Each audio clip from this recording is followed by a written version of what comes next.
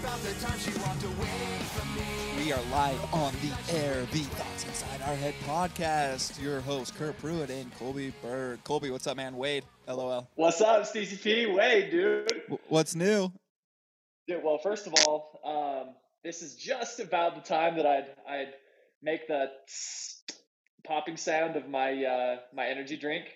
Are you out? Which honestly I don't drink that much of, but I do save them for the podcast, specifically for the podcast. I feel like it's one of those things that's kind of on brand. But I went to the gym like 2.5 hours ago or something, and my pre-workout has like, I think it's 350, maybe 400 milligrams of caffeine in it already. And I know 100% that if I were to have an energy drink right now with another 100 milligrams of caffeine, I would be dancing with the devil. And if the Jazz were 0-8, 0-10, then maybe that would be something I'd be okay with. But dude, we're 7-3, so I'm not dancing with the devil. Wild. It's wild. What's your pre-workout called? Is it called like Alpha Lion Anti-Sheep? Lions, not sheep. What else? No, dude, it's just as sick, to be honest with you. And I am convinced that the more insane the name of the pre-workout, The more insane the the pre-workout. the douchier it sounds, the better it works. And now at this point, I feel like I'm pretty immune to the effects, but it's called Berserk. Oh, and that's sick. not just Berserk, but BZRK. So it's classic. We're not dealing with the vowels here. So, Don't have time to write the vowels when you're trying to get your set in, you know?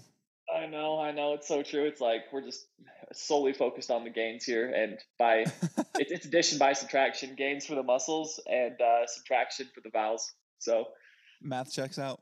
it does Science check is there. out. So yeah, it was nice. I just actually just got back from Denver, our sister city, and Why? What were you doing there? doing some work stuff. Okay. Had some conferences to attend. Nobody really cares the true reason why, but it was actually kind of cool. One of the speakers, it was 3 days long. There was like, I probably attended 15 different meetings, from economists to brand, brand ambassadors, I guess. And there's a bunch of like, I picture part of it. It was, so basically this is how it is. There's an agenda full of like 45 different types of meetings through 3 days, and you can pick and choose the ones you want to go to. And then in between the meetings, it's literally just like a big convention where a bunch of like tech companies, software companies will try and, promote their products, and different mutual fund companies and different this and different that. And so it kind of reminded me of In the Office when Dwight and Michael go to that paper convention. I guess a lot of conventions are probably like it. Swag. Stuff we all get. That episode. Yeah, basically that. And so I don't know. It was good. It was fun. I haven't been to Denver since like my senior year of high school. I had a baseball thing there, and I forgot that. I mean, they're known for the Rockies and stuff, but you land and you're nowhere near the mountains. They're so far away. Yep, it's not like Salt Lake. It's like you're in a valley and the mountains are 45 minutes away. Yeah. So that was kind of interesting. It snowed 2 days ago, and lots of snow in Utah. Lots of tears from LeBron last night, and yeah, I don't know. Keep those tears coming. I know. What's new with you, dude? Get that snowpack going. Well, I'm one more internal organ down. I got my gallbladder taken out a week from yesterday. Feels good. Feels good to eat food without hurting. However, my belly button, every time I sneeze, feels like it's going to pop open. And Jamie brought a cold in house from preschool, and I'm getting it. Like I'm trying my best not to sniffle on the podcast on the mic. That's just bad radio. But the sneezes are coming, and today's going to be a hell of a ride. That's all I'm going to say. Dude, it literally is one thing after another. We thought that the gallbladder removal was going to be the end of the road, and then it was going to be nothing but happiness from here on out. And of course, a freaking curveball comes your way.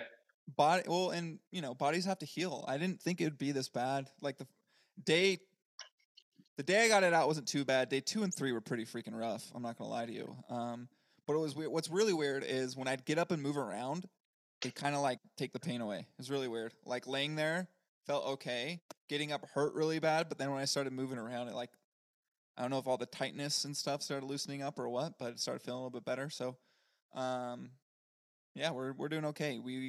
We're to the point where I can assist Emily again, so she's not 2-on-1, which is crazy. Shout out single mom, shout out single parents. I can't believe how you guys do it. Okay, Cole, enough about us. No one even cares about us. You know what people care about? Dude, tell me, what do we care about? We care about the 7-3 Utah Jazz sitting in the 3rd seed in the West. Tank note? What are we talking about? We're taking note. Dude, it's insane. So our last podcast, it was right after we played Denver, right? We were 1-0. Right. Is that correct? Correcto. And going into that game and coming out of it is like, oh, that's cool. Like that might be our only cool win of the season. And we're probably gonna tank. We were optimistic because we want to be, and being pessimistic over an 82 game season really sucks.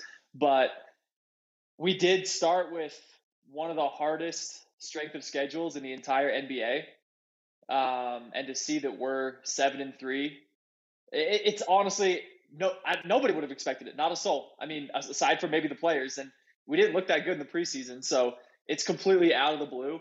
The schedule's been hard. I mean, we're 7-3, 3rd in the West. Most other teams have only played 8 games. They're 6-2, Portland and the Suns and a bunch of others. So not only have we had a harder schedule from a competition standpoint, playing against basically only playoff contenders aside from Houston, but we've played twice as many games, and most of them been on the road. Or not twice as many games, excuse me, a couple more games, and most of them been on the road. So compact schedule against really tough teams. It's really impressive. It is super impressive, and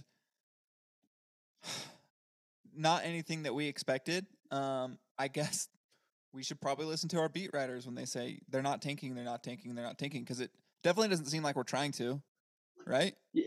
Well, that's the thing is, I mean, even I guess kind of knowing how not knowing, but getting the feel that a lot of professional athletes, like they've grown up being the best and competing at the highest level all the time and wanting to win. And so I always felt like, well, our team is always going to play hard, at least at the get-go.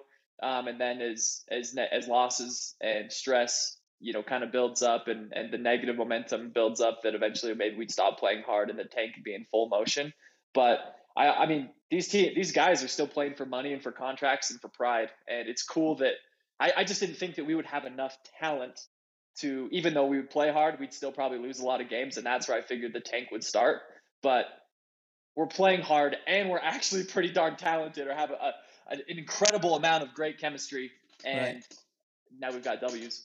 Do we have a historically one or even number 2 guy that most teams have? No. But we have 5 potential number 3 guys on the team. Like, it's crazy. Super deep. Stacked. Right? Dude, way deep. And, I mean, from a top-end standpoint, Markkanen, I think we'd probably say is he's probably our top-end, our most talented, and we're a super, super versatile team. And that starts at the top with Markkanen. I mean, we look back historically, we had Donovan, who could score a lot, and Rudy, who could defend, but not a lot of anything on the other side of the ball, right? But Markkanen kind of does it all. There was a stretch last night, hits a 3 when the Lakers were making a run, hits a 3 and then immediately gets back on defense and shuts down LeBron. Like that kind of thing is really cool. Yeah, he's probably not and he's playing like a really high level talent right now. And it's cool to see him carry that on. But yeah, it's not like we have a superstar by any means. But yeah, you could say 1 through 8. I mean, even Beasley, Beasley's a good player. He's probably the 7th or 8th guy in our rotation, and he averaged 22 points last year was it 22? Maybe it was 2 years ago. But he's high teens, low 20s for the past few years. So it's like we've got that capability, and we have a willing team that shares the ball. So it's awesome. Willing team that shares the ball, plays basketball probably the way it's designed to, instead of an NBA basketball team with like running through 1 or 2 players and then you get dinner scraps for the rest, or table scraps for the rest. And then a team that plays defense. Like, that goes both ways. So where do you attribute our success? Is it the roster makeup? Is it the players? Is it Hardy? Combination of all? I mean, it's kind of a lame answer, but I think it's a combination of all. I'd say the first thing is versatility, and that comes down to the player composition that we have. as well as Will Hardy being willing to like mess around with a bunch of different lineups. And there's kind of general fundamental schemes that he runs, but it's really plug and play. And so many players are multi-threat guys. I mean, Kelly Olynyk shoots the three, can get buckets underneath. Obviously, Markkanen, Vanderbilt. All of a sudden, like he's never been a great 3-point shooter. He's never really shot threes, and all of a sudden he's shooting 6 for 11 on the year, which again isn't. It's 11 shots, but he's a threat. Splash, he spreads baby. the floor. We can spread the floor so well, and There's there's room to work. a lot of room to work. I mean, Clarkson has turned his game into a multifaceted game as opposed to being just auto buckets, which he still can be. But I mean, he's averaging 7 or 8 assists this year. Like, that's insane. I never thought that would be something that he would be able to develop into his game. And so versatility and Coach Hardy being willing to do that, and then the players' willingness to kind of experiment and be such willing, pawns, I guess, in the scheme. Yep. Clarkson is averaging 17 points, 5 rebounds, and 5 assists. But however, 5 assists? Yes. However, Okay. his career assist is like 2.3. So Okay. he's doubled it, which is impressive. Especially usage rate too, right? We still seem to have an offense that's not one guy has a crazy high usage rate. I'm sure Jordan, when he's on the floor, probably has the highest. I have not dug into that at all. That's just assumptions, people. For me, I agree, like, roster makeup's huge, like, but a lot of this, I think, is coming from Will Hardy. Like, last night, perfect example in this game. There were multiple times when the Lakers started making a run. It was a barn burner. It was 100-95 at the end of the third quarter. It was crazy. Yeah, it was close. I was stressing. The Lakers would like go on these 10-point runs, and Will would call a time. He'd have a lineup in that he never ran all year. All of a sudden, Na's in, right? All of a sudden, he brings in Na with THT, and like we've never seen that lineup before, and it stopped the run. It stopped the run. We went on a run. Like, his adjustments in game, I just feel like he's a savant of basketball. Like, he just understands things more than a man his age should. It's crazy. He's a year older than us. Dude, it's nuts. Crazy. I'm glad.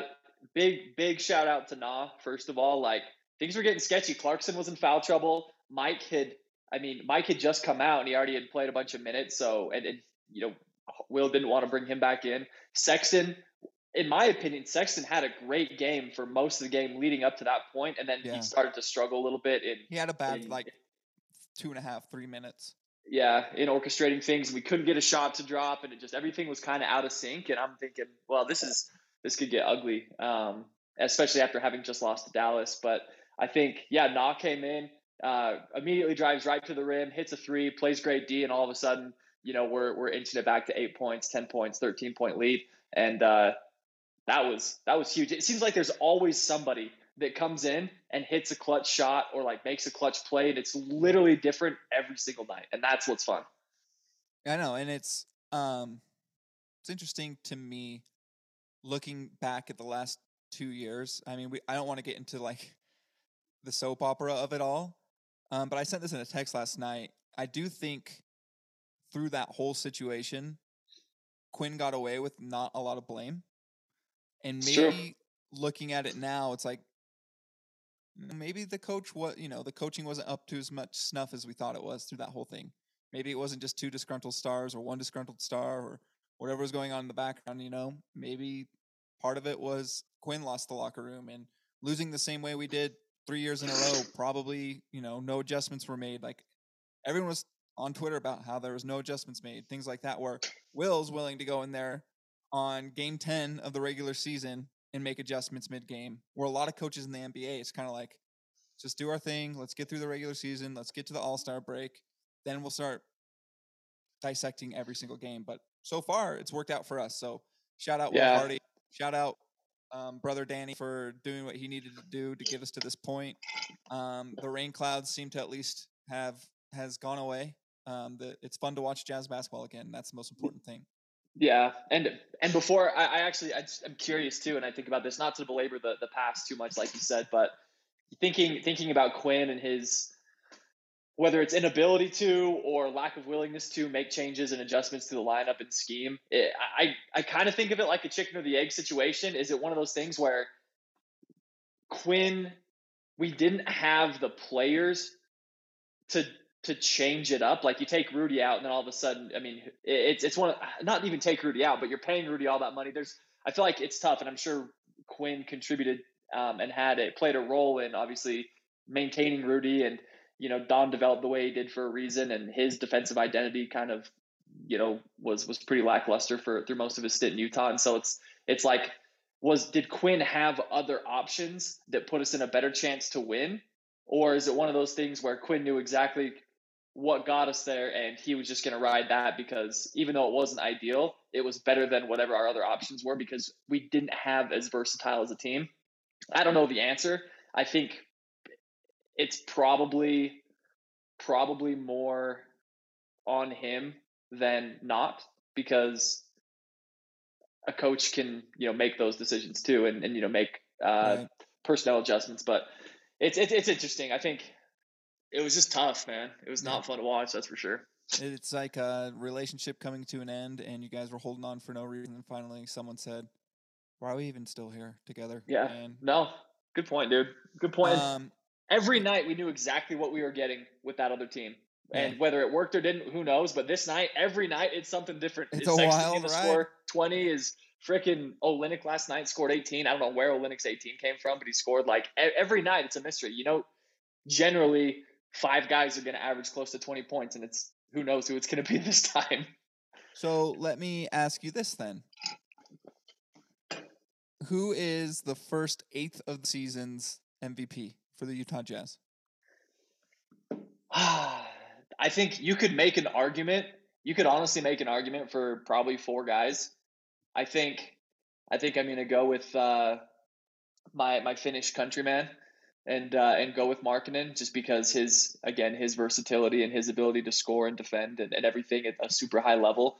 I think he kind of makes everything else work. But I mean, you could argue that Conley is the keystone to it all. You could argue that, I mean, maybe Clarkson or, who knows, but I think I'd probably give it to Markkanen at this point.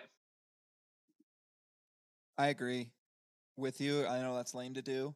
Not only is Markkanen scoring, he's rebounding, shooting. I mean, he had the Dallas game was bad, right? Like his 3-point shooting that game was bad. Yeah. 0-for-4. Brought that down a little bit. It's still early enough in the season where you have one bad shooting night, it's going to affect your overall. So he's only shooting 30% from 3, but high EFG. So overall effective rate is really good, almost up to 60. So like the dude is doing what he's doing, and he's doing it effectively. You could also, I think there's a fun argument too for Vanderbilt just bringing the dog, right? We're a dog pound. Refer to this team as the dog pound, and I think he's the alpha male. I don't want to use the alpha male, but he's the head honcho. He's the pit bull. He's the Rottweiler of the group. And he brings that energy every day. The only thing we want Vanderbilt to do is not get in foul trouble every night.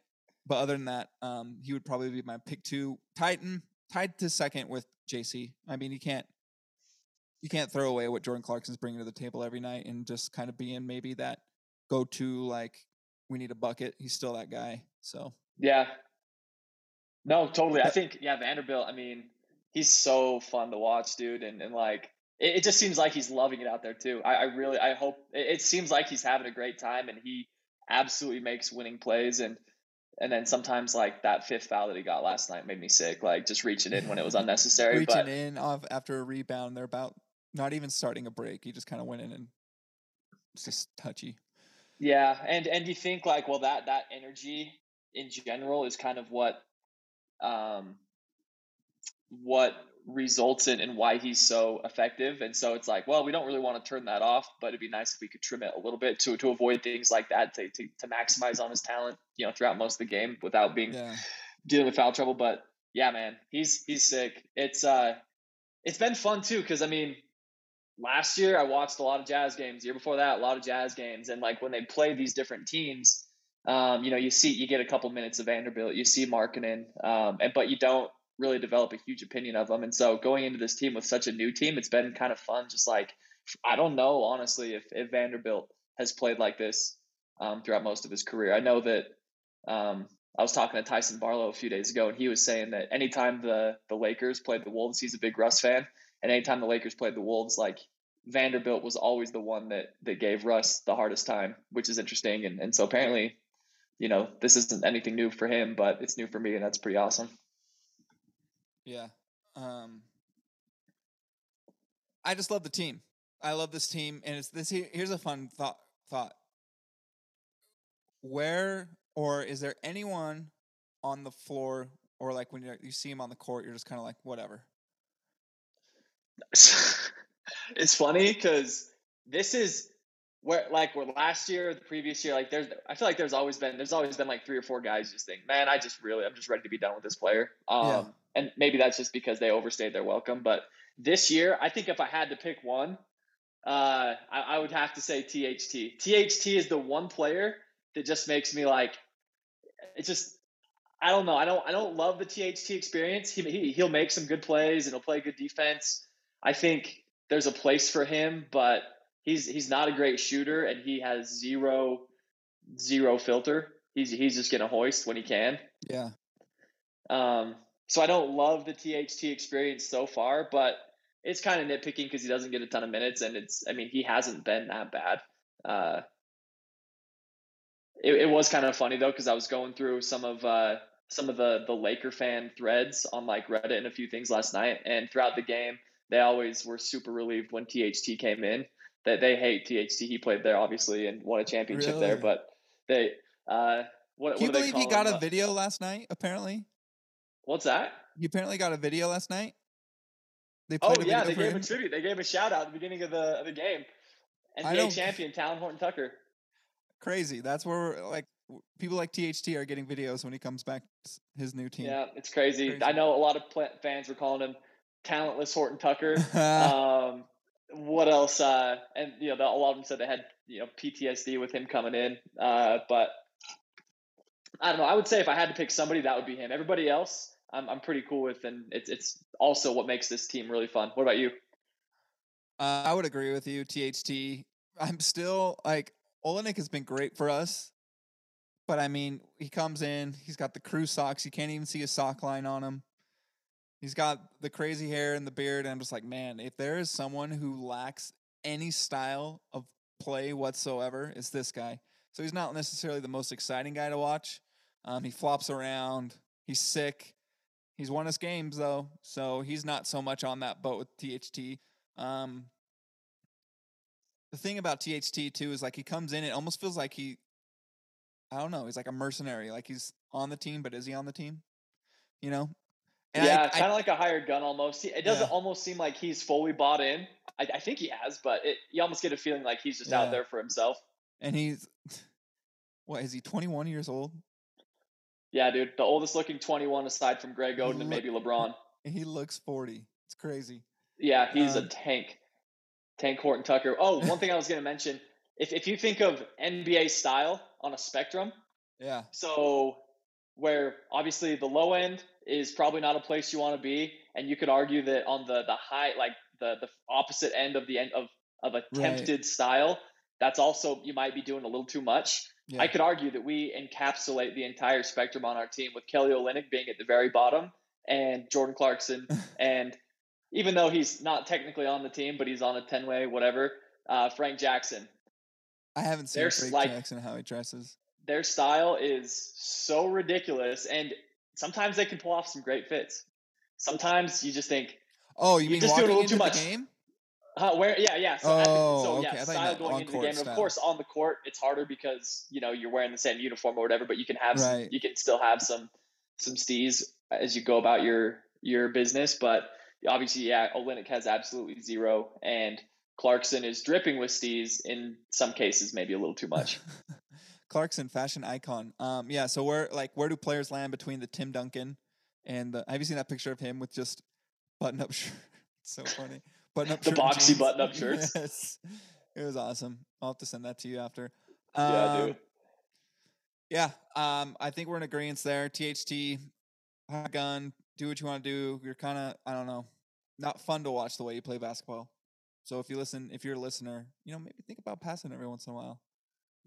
Okay. He's definitely the one guy that I think like, all right, well, if the Jazz like as far as roster moves to really, really tank, like he might be one of those guys that we brought over that's like, oh yeah, that makes sense. Like he's a tank move. But as soon as Danny gives him the keys, we'll see if it's our true colors or not. Exactly. Speaking of, Oh my gosh, we're both speaking of. You go. You go. No, you're technically the host of this podcast. Oh my gosh! Propose it. If people haven't picked up yet, we kind of back and forth who take turns on who steers the ship. But I think we're both going in the same place on this. What's the overall tank situation with the other pick? What's going on? What is going on in the league? Why do you think we have the luxury of doing what we're doing? Does it matter if we had the other picks? Would we still be playing this hard? What do you think?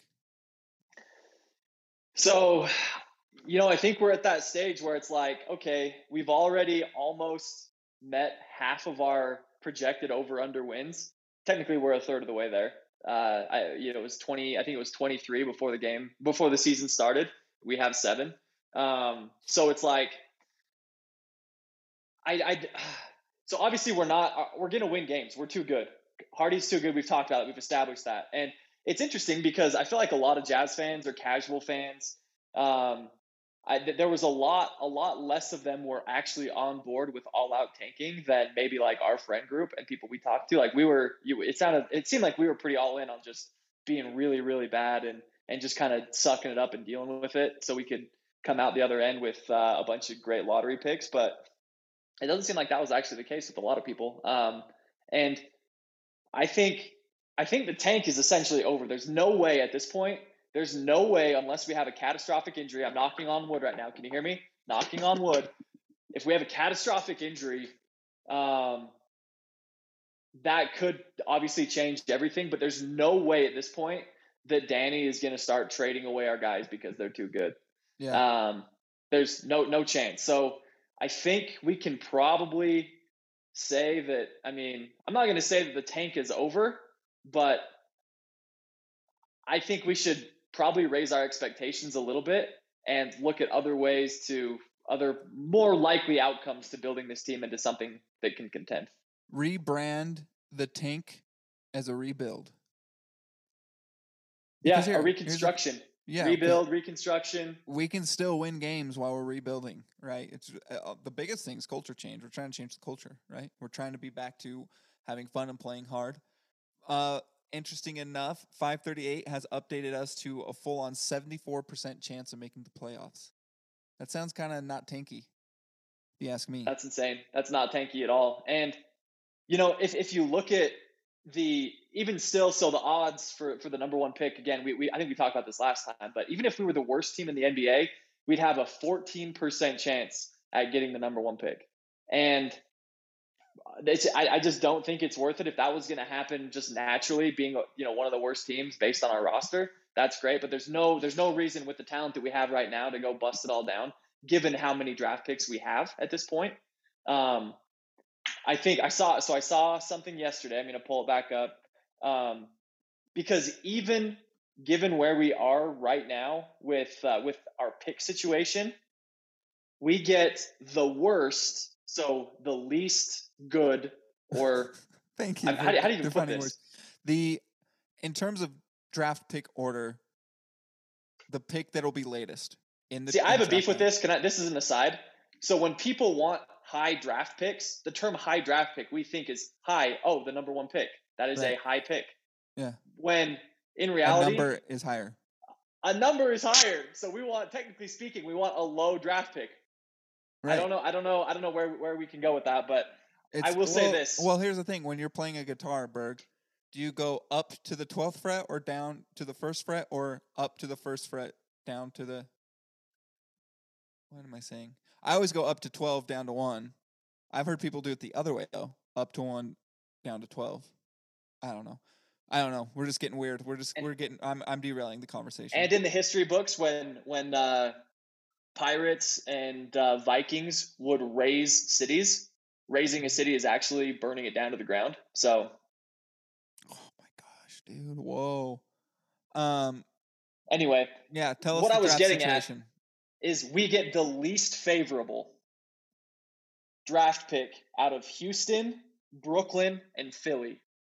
Houston is going to be probably the first overall pick. They suck balls. Houston will more than likely have the worst record, so it probably won't be theirs. But then we've got Brooklyn and Philly, and we need to take a couple minutes to speak about them. Let's talk about those in a minute. But also, I just Yes, want to say we do have Minnesota's pick as well. And they're not bingo. looking too good. They're not looking too good. Will they probably make the playoffs? Yeah. Are they going to be a top home court seed? I don't think so. So that pick will be a little bit better than we think. Okay, sorry. Yeah. Go on. No, you're right. So I guess what I'm thinking is we're gonna have two potentially top 10 picks if things go our way without even our pick, not even including our pick. And so, we're already in the Wemby sweepstakes potentially. Maybe not the most not the highest probability sweepstakes, but we're still our name is still in the mix in a really deep draft. So there's things that can be had, great players that can be had, and while we're actually trying to win and not breaking our team down even further. Right. So, of those least favorable picks, we know Houston sucks. They're not going to win games just because they can't win games. I'm going to go into Philadelphia because the next one is a lot to unpack. Harden's hurt. Up to 6 weeks potentially. They're not going to get him back till maybe they hold him off till after Christmas. Yeah, maybe New Year, honestly. Or maybe he comes back for the Christmas Day game, right? And that's assuming that, a 6-week timetable, they give these timetables based on average, the average length of time it takes for an NBA player to heal, an averagely healthy NBA player to heal. And I think we can all agree that Harden isn't someone who's prioritizing his sleep and recovery, at least historically hasn't been. And so if eating and drinking and partaking in various late night activities is going to go towards healing him, then yeah, he'll be healed next week. But in fact, they're probably taking him in the opposite direction. So who knows? We might not see Harden until January. So here's the thing: they're 4-6 right now. They've lost their last 2 without him. He was playing pretty good. Personally, I think if anything goes down or they keep losing games, Doc's going to be out. Doc is on the hot seat. There's no way he's not at this point. Right. Disgruntled. Embiid's getting more and more disgruntled every day, saying, I go again, trying to have to carry this whole team. His body is questionable. He's done well the last few years, but the usage rate and the load he's going to have to carry this team if they truly want to make a push to the playoffs, he might be a little more fragile than we think. He might get hurt. Doc might be out. That pick might be better than we think it's going to be, right? Yeah, if you look up robust and I would say physically robust in the dictionary, there's a few names you might see there, but Joel Embiid is not one that you're going to see. I think there's a real probability he can go the other way. And any team with Harden is kind of a wild card, right? Right. He could just, if things aren't going well and he's feeling better, he could just quit. He just say, well, I want to go somewhere else or whatever. So they're definitely a wild card and could see things going the other way because the East is pretty competitive. It's really competitive this year. And so yeah, it's one of those things where I think they could definitely end up helping us out from a pick situation. Okay. So and then the biggest time bomb of them all. All of them.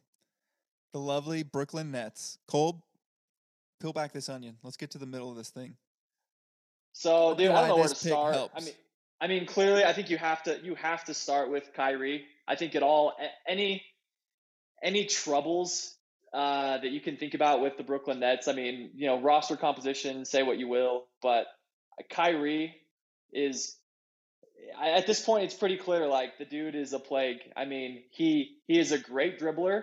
There's arguably, he's probably one of the best finishers around the rim that the league has ever seen. And he hit a really important shot 5 or 6 years ago to win the NBA Finals for the Cavs. But aside from that, man, he's just the worst. There's no other way to put it. That I can't imagine anybody would ever like playing with this guy. It's weird because the young guys. I don't want to go into the whole why is no one calling out Kyrie. It seems like actually just earlier this morning or late last night, it was LeBron of all people who had the strongest come out and say like what he did was wrong. But like it's really weird that the younger players, especially in the league, look up to the guy because he's an idiot. He's straight up an idiot. He sucks. I'm so sick of like I can't get on Twitter or Reddit or anything right now without every freaking headline being about Kyrie and this whole situation. I'm so sick of it. I'm happy he's suspended. Whatever needs to be done needs to be done. I'm assuming he's done as a net at this point. Sounds like the owner's pissed off. Like they gave him all the reasons and opportunity to have a discussion. He kept blowing him off. He's suspended now without pay. Doesn't sound like, I mean, he did the whole I'm not getting vaccinated thing, played 10 games that season. Like, he has, I don't know the exact numbers, but he's definitely played a lot less games than he's sat for the Nets. It's just a waste for them. So that whole situation's done. Just a distraction. And for anybody that doesn't fully know what's going on, like, I mean, I think ESPN has done a pretty good job at reporting the things he said. But if you just go on and watch the 6-minute interview he had with Nick Friedel, I've said this before, but literally he's got like Kyrie's got like a random word generator next to him. He's just like pushing buttons and it's just spitting out words that could contradict, could whatever. And then if you go to his Twitter account, the nice thing is in such a polarized society and polarized country, I mean, it's pretty unanimous that what Kyrie's been up to recently is I mean, there isn't a whole lot of debating. Now I mean, everybody is pretty much on board with the fact that he's a complete idiot. And not even, and obviously, there's no question that what he posted, what he promoted, and I haven't watched the documentary or whatever, but is completely out of line. But the fact that he promoted, so he posted a link to some anti-Semitic video and posted it to his Twitter, where he's got 2.6 million followers, and then he was asked about it, and he's like, just because I put something on Twitter doesn't mean I'm promoting it, and he said something about like he has like a dictionary next to him and he understands like the English language better than most or something. I read the Oxford Dictionary. Yep. And all you do, literally the definition of promotion is using some sort of platform to accelerate the spread of information. I don't know what the exact definition is, but when that comes to my mind, it's using your platform to raise awareness about a certain subject. And literally what he did is he's giving ideas a platform. That's literally what he's doing. And that's the kind of stuff that pisses, obviously, the anti-Semitic information, like that is obviously out of question, out of line, completely out of line. But to have the audacity to think that he's just thinking above, like he's just more of an elite thinker than everyone else is frustrating beyond all belief. That's the thing is I don't know how much of this is like hubris or narcissism versus like all of it truly believing that like what he probably is like, yeah, that was messed up what I did, but I don't want people to think like hear me admit I was wrong. That's what I feel like it's coming down to. Either that or he just straight up, thinks that Jewish people essentially did, I don't even want to say the things that are promoted in that video. Essentially blaming the Jewish people for a lot of things, specifically Jewish people. He either really thinks that or he's just too freaking prideful to admit that he did something wrong or he's an idiot. And he won't admit that, so it's just literally just tearing the threads of the NBA apart. Also going to criticize Adam Silver through this whole thing. He hasn't really said much or taken like that much of a stand. Like, can't have it both ways, man. We can't promote like one social justice and then completely turn a blind eye to another. Like it's all or nothing when it comes to that. So make yourself be genuine right now, league, and people need to start standing up. There is actually one Jewish player in the NBA right now. I'm sure he feels like crap. So is that Denny? I can't remember his name. I think Denny Abidja on the. Yeah, I know he's from Israel. That's it. So that's exactly it. Anyway, yeah. And then Kyrie's gone. The Nets are just it's an absolute mess. Nash is gone. Nash is probably, honestly, that was probably the best thing that could ever happen to Nash. Is he's like, he had a winning record with the Nets. That's what's crazy. And it's just that disaster of a team. Like, Good for him. Sorry to cut you off, but yeah, No, you're Nash is good. gone. So what does that do with KD? So yesterday, I was thinking about it, and listening to some podcasts and whatever, and thinking like KD, before the season even started, said that he would like to be traded. He requested a trade, and for a period of, I think it was probably close to 4 or 5 weeks, the Nets were actively listening to offers, and ultimately, a deal didn't get done. Whether that was because the asking price was too high, the Nets were asking for too much, or who knows why those things fell through. But ultimately, KD said, you know what, I'm going to give this a shot. Like, I'm here to win a championship in Brooklyn. I'm ready to work with Steve. I'm ready to work with Kyrie and the rest of the team. Like, let's get this done. And that was his attitude then. He was already kind of on the verge of wanting to leave. And now with all of this, I mean, is there a world where Kyrie literally gets dropped by the Nets? Because, I mean, he won't even respond to text messages from his owner.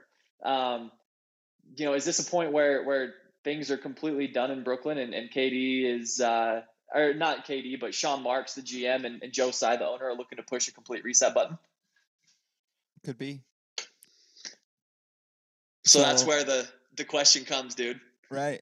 In a world where that's actually the case, is there some instance where our beloved Danny Ainge is picking up the phone and calling over to the Nets saying, hey, I know KD is looking to leave. You guys are looking to reset. The best way to reset is with a bunch of good draft picks.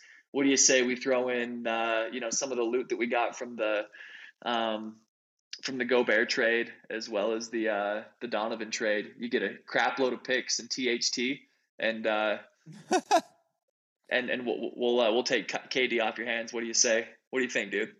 Well, if I'm the Jazz, obviously I'm doing that. I think there's got to be it's going to be blockbuster for blockbuster. Like, every pick that we picked up is probably out the door. Big. Sans maybe 2. We'll probably keep 2 of them. I don't know. Like, end players. But the thing is, if they're going to completely hit the reset button, picks mean more than players, right? Yeah. And I don't know. I don't know what we have to do salary wise. I'm sure Mike and JC are probably in that trade to match salaries. You think?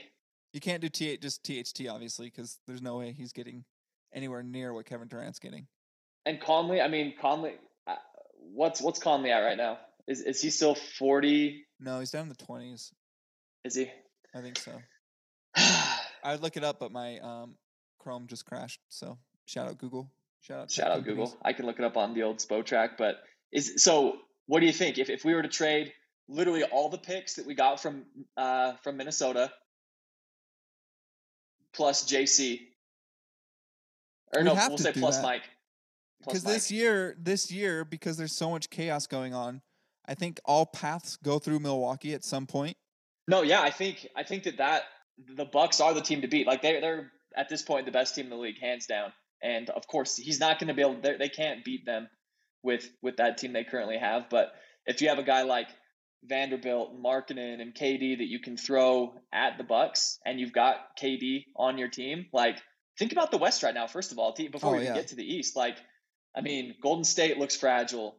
The Suns feel like they're just a piece of drama from running into issues. I mean, Portland has played really great, but is it sustainable? You probably asked the same thing about the Jazz.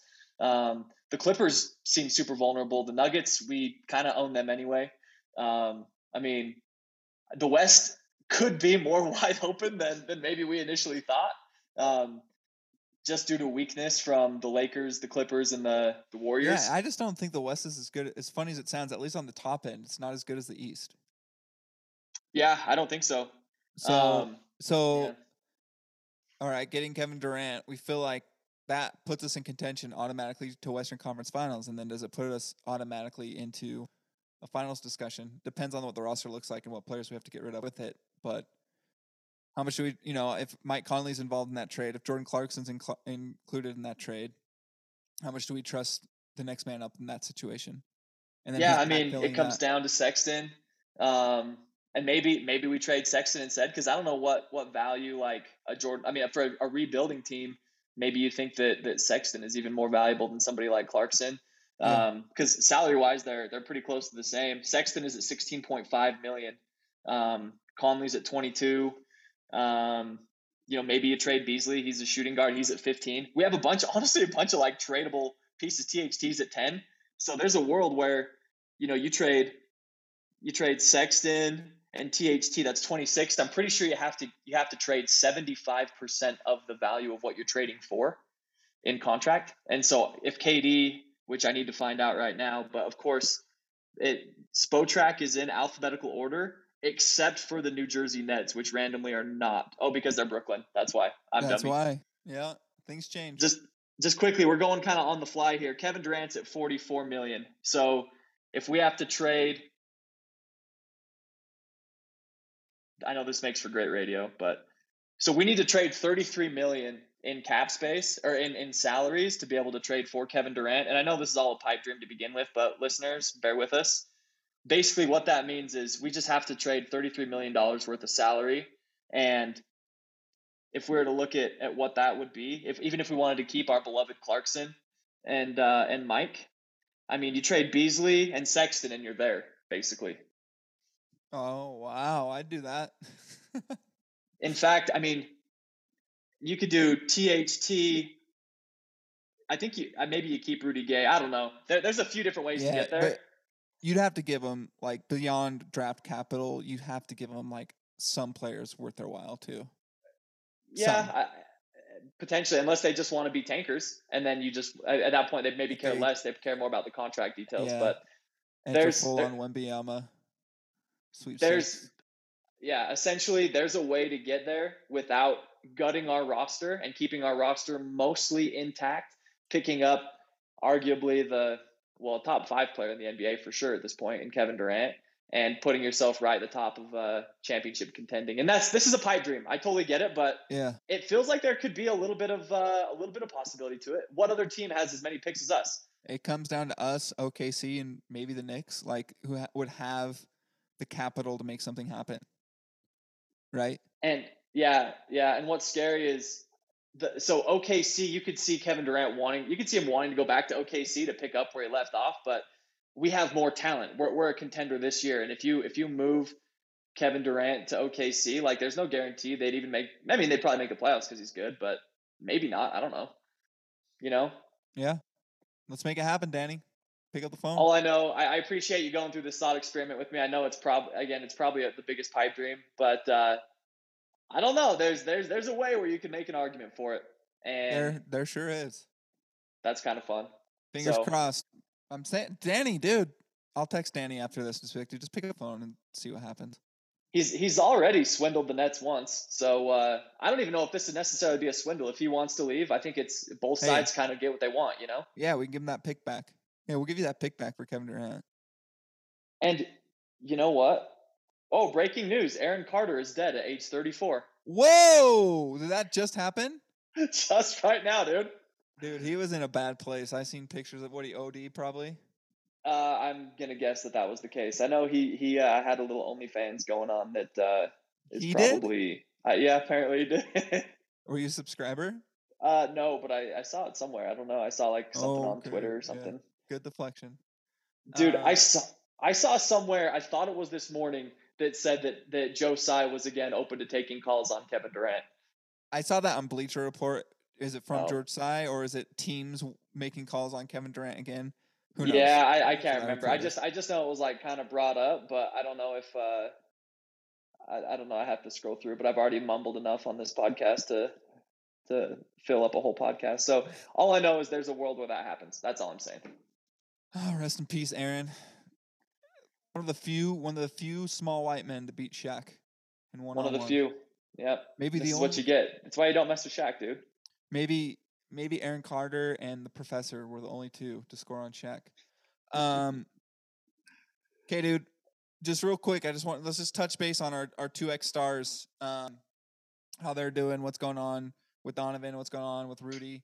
Don't want to spend a ton of time on this, but I know that you lean more towards wanting to see Rudy have success. I lean more towards wanting to see Donovan have success. What are your thoughts on how those guys are performing? It sucks that it looks like Minnesota's kind of running into the same issues that we did. Honestly, spacing has been an issue. Anthony Edwards has already come out to talk about the fact that he does better when they play smaller and feels more comfortable there. So the fact that he's already bringing that up, I think he did that like 2 or 3 games into Twice. the season. I think he's done it twice. He brought it up like it's easier for me when we go small, and then people were giving him crap that he doesn't have a dunk yet, and he said, "Well, I need a running room to get to the lane to dunk it, and the lane's always clogged." Yep, exactly. So it sucks for Rudy. I mean, he's still generational and he's a generational defender, but I think it's potentially further testament to that there's probably a ceiling there with how much you can win. Granted, it's season's still early as we know, and there's a way for them to figure it out. And the way that Cat shoots and Anthony Edwards can play with the ball, it's not like they're in big trouble. But yeah, I would have liked to see them playing better. They'll turn it around and get into the playoffs. I just Rudy is what we, at least on this podcast, what you thought. I think Jazz Nation, the Jazz fans as a whole, might have had some rose lensed sunglasses with him. His offensive game really is hampering. But we've always said that if you're 7'1", you should be able to punish anyone smaller guarding you when you're 2 feet away from the rim, and he just can't do it. His hands are bad, and then he just doesn't go hard at the rim. I saw a highlight of, I think it was Romeo Langford or somebody, 6'4", 6'5", on I don't know who it was, but it was on the Spurs just swatting Rudy. I'm like, yep, it happens from time to time.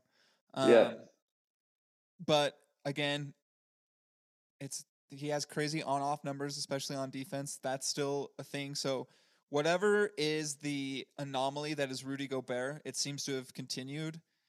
Hopefully he can mesh well with the team and get some wins, because I want to see Rudy succeed, obviously. And then Donovan and the Cavs are on an absolute tear right now. Probably one of the top teams in the whole league. They've beaten Boston twice in playoff setting atmospheres. And here, super impressive. And Donovan's showing up defensively. He's, encouraging his teammates. He's clapping. He's really into the games, which for me is more of an indictment on Donovan in his last year and a half as the Jazz, because that just means he was apathetic. Right? Yeah, that's hard for me. Right? So it's like, all right, so you had this all along. It kind of sucks that you didn't, you just gave up. So that, in terms of seeing them play, it kind of stings both ways. Rudy is who we thought he was, and damn, Donovan really did quit. So it's it kind of sucks, but also we did draft Donovan. We traded for him. He's kind of our homegrown kid. So to see the league see what we saw for, 3 out of those 5 years or whatever we had him for, yeah, he was freaking good. We weren't just blinded by how fun he was to watch. Yeah, and I think that's the hardest thing for me too, is knowing how much he embraced Utah and being here at the beginning of his career, and then just seeing that star slowly fade out to where, to a culmination against the Mavs in the playoffs where he just literally didn't seem like he could have cared less. He literally could not have cared less. And now that's frustrating to watch, because I mean, I don't know, we embraced him and he's by far the coolest, most talented player of our adult generation of Jazz fans. I mean, he's probably the coolest player the Jazz have ever had. And I wish that if he wanted to go, even if he wanted to go and we severed ties with him, he could have handled that behind the scenes, but I wish he would have played hard through the end. But it is what it is, and it's hard that I could say that I would have done anything different if I was in a situation that I hated. But it would have been cool to see him go out. If he was going to leave or want to leave, that he at least would have played hard through the end. But yeah, his numbers are crazy. Over 31 points a game, almost 5 rebounds, 7 assists, shooting 44% from three. Dude's on fire. It's crazy to watch, and they just got Garland back, so they're just going to get better. You want to know what's crazy too? Maybe the craziest stat of them all is that he was in defensive rating. I think he's 8th in the league right now. Really? Yeah. Oh, well, best of luck to those guys. More than anything, just don't, we don't want to see you get hurt. So don't get hurt. Go do your thing. But as we say in our texts all the time, we're all aboard the Will Hardy hype train, and that's in the rear view. On to bigger and greater things. I think it's a crazy situation where it's a better turnout for Donovan. It's a better turnout for the Jazz. It's a better turnout. I mean, Rudy's probably even, probably even for Rudy. Kind of looking like the same situation for him. Similar, yeah.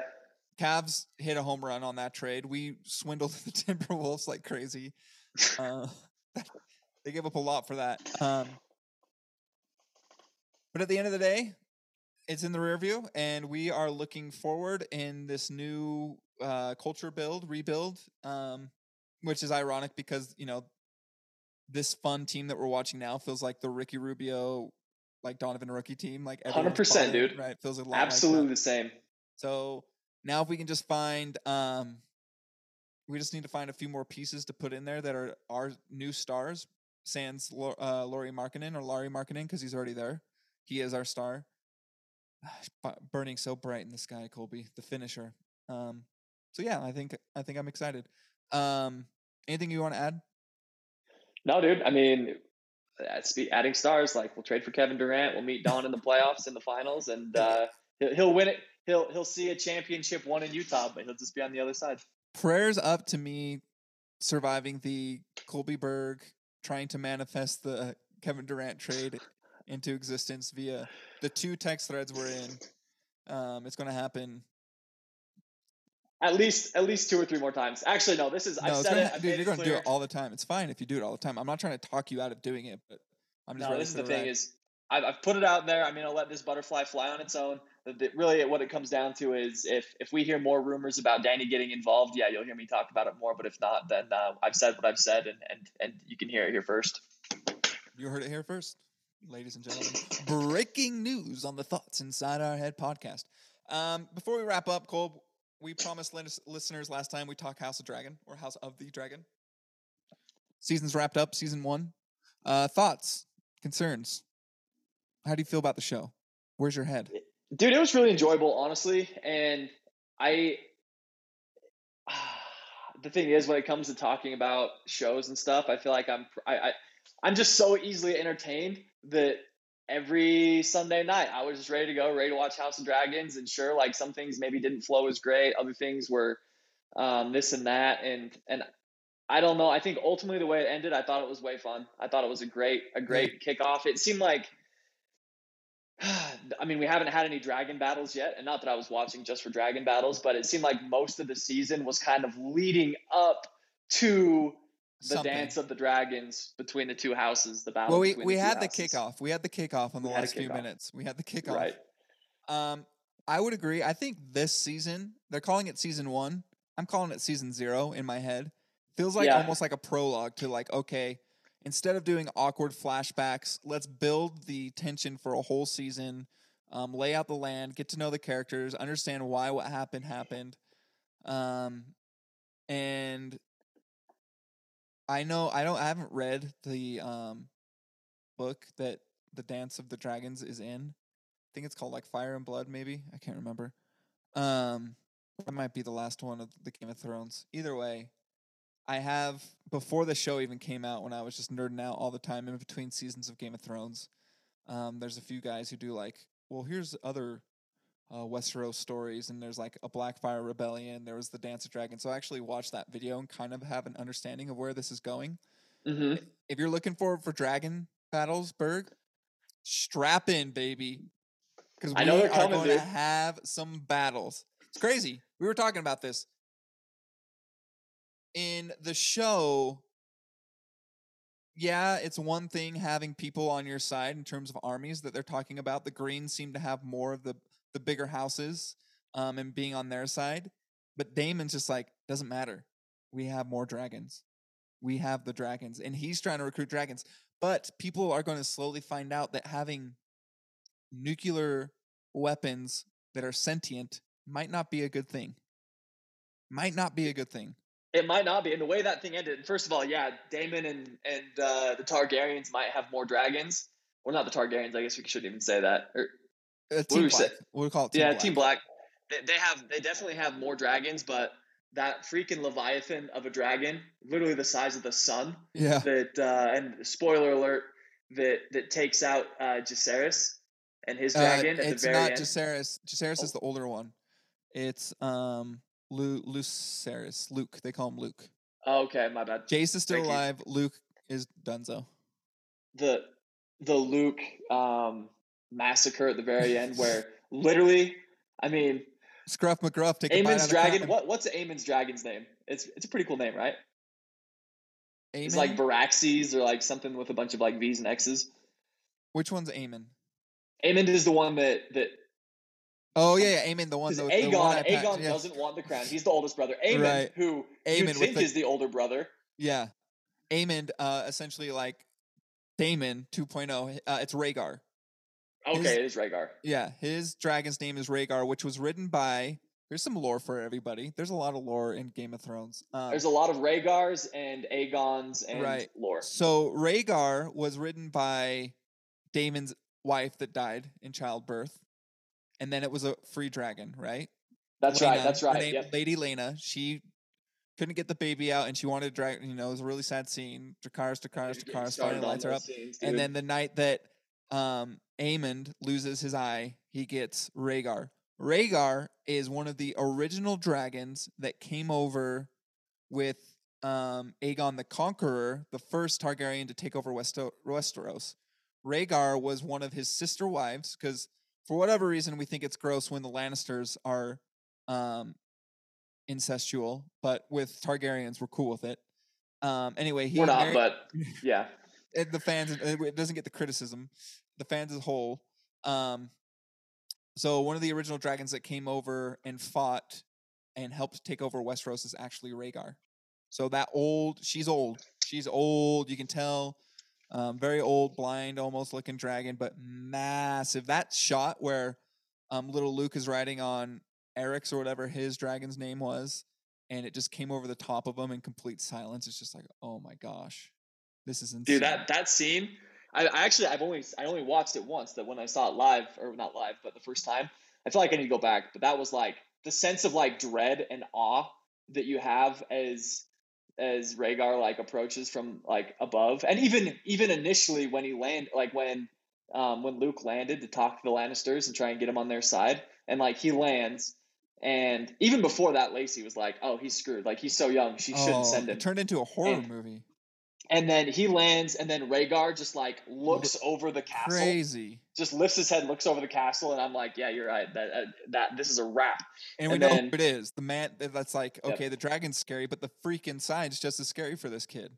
100%. So he comes back out, and then you think he gets away. You think it's going to end like potentially happy. He's like maneuvering in the canyons, and Rhaegar's too big to even get into the canyon. You think he's going to survive, and then obviously they are sentient. They have minds of their own, and he wanted to attack. Little dragon wanted to attack big dragon. He's feeling spunky and paid for it. Bad idea.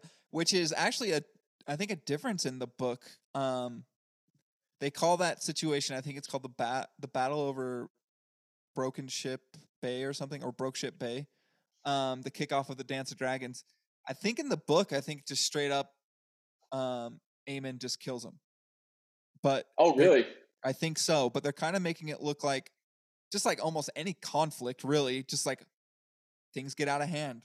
They lost control, a misunderstanding, whatever it may be.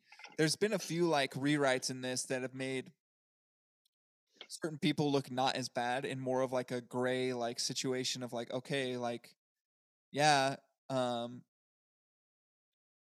Alicent thinks that Viserys was talking about her kid to be king on his deathbed. Okay, that makes more sense.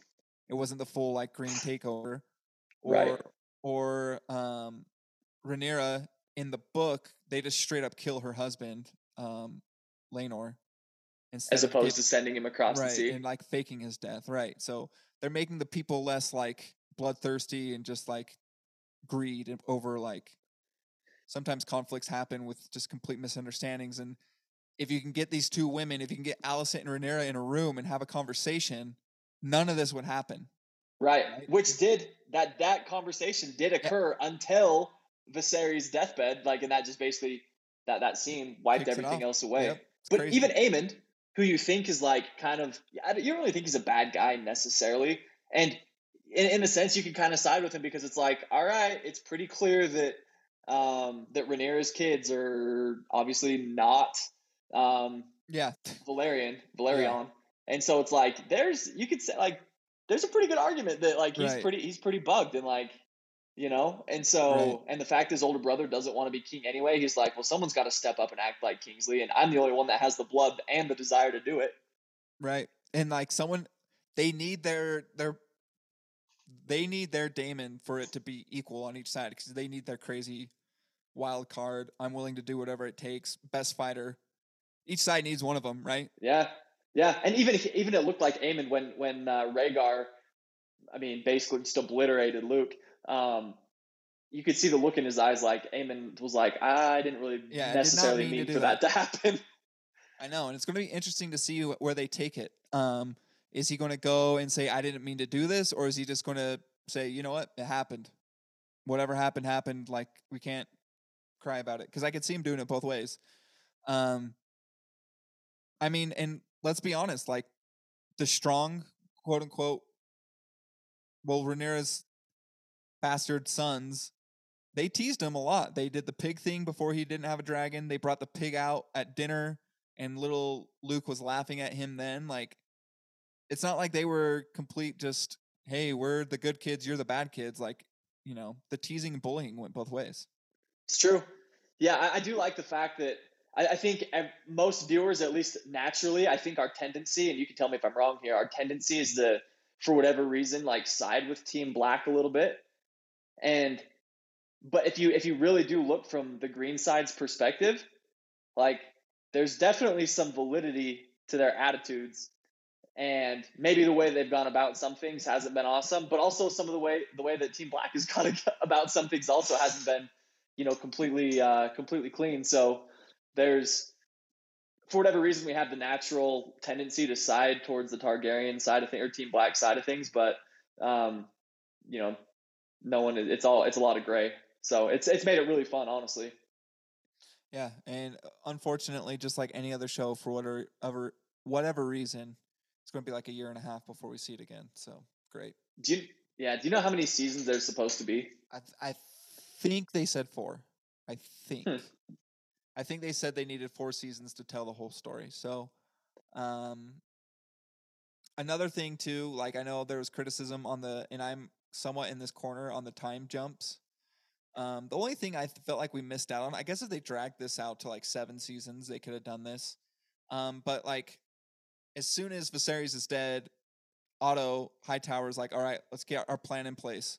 It would have been fun to see the politicking behind him getting that plan in place, the promises he Yeah. made to like the Lannisters, the promises that he made to, what's that freak's name? The Laris, oldest strong. yeah, the remaining strong, the one with the freaking Basically, club foot. Littlefinger 2.0, Yeah, or the prequel to Littlefinger.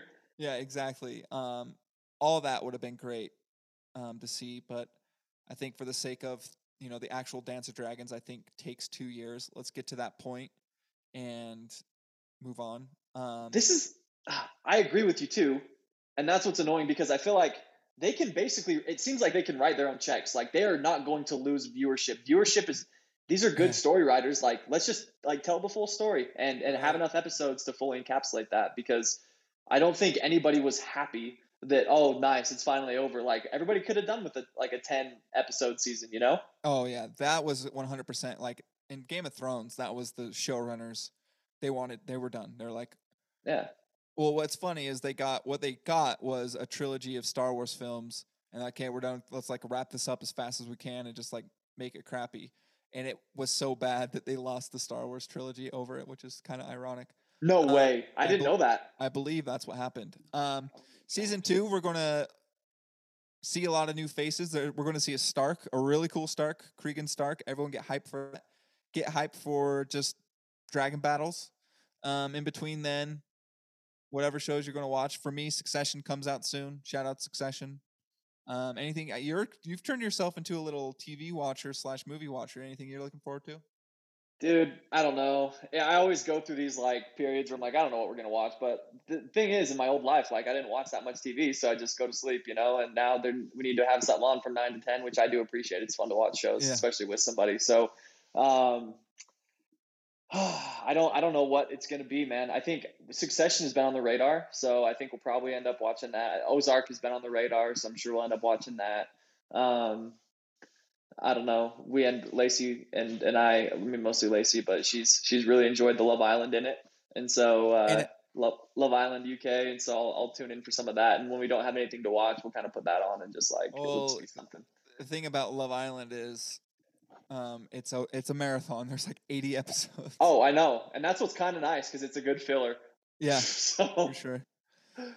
Okay, yeah, dude. it's crazy. We talked a lot. It was good to catch up. We're all in on the let's make it. Let's make this happen, Will Hardy. Let's get on the hype train. We're going to go all the way. Let's trade for Kevin Durant, make it happen. Pick up the phone, Danny. Anything you want to add here at the end? No, dude, we're off the tank, onto the train. Hype train, let's go. go. We're back on it. Only took 10 games. Let's go. So, okay. Dude, it was fun. Yep. We'll do this. We're going to do this more frequently, everybody. So stay posted. Stay posted, gang. Peace. Peace.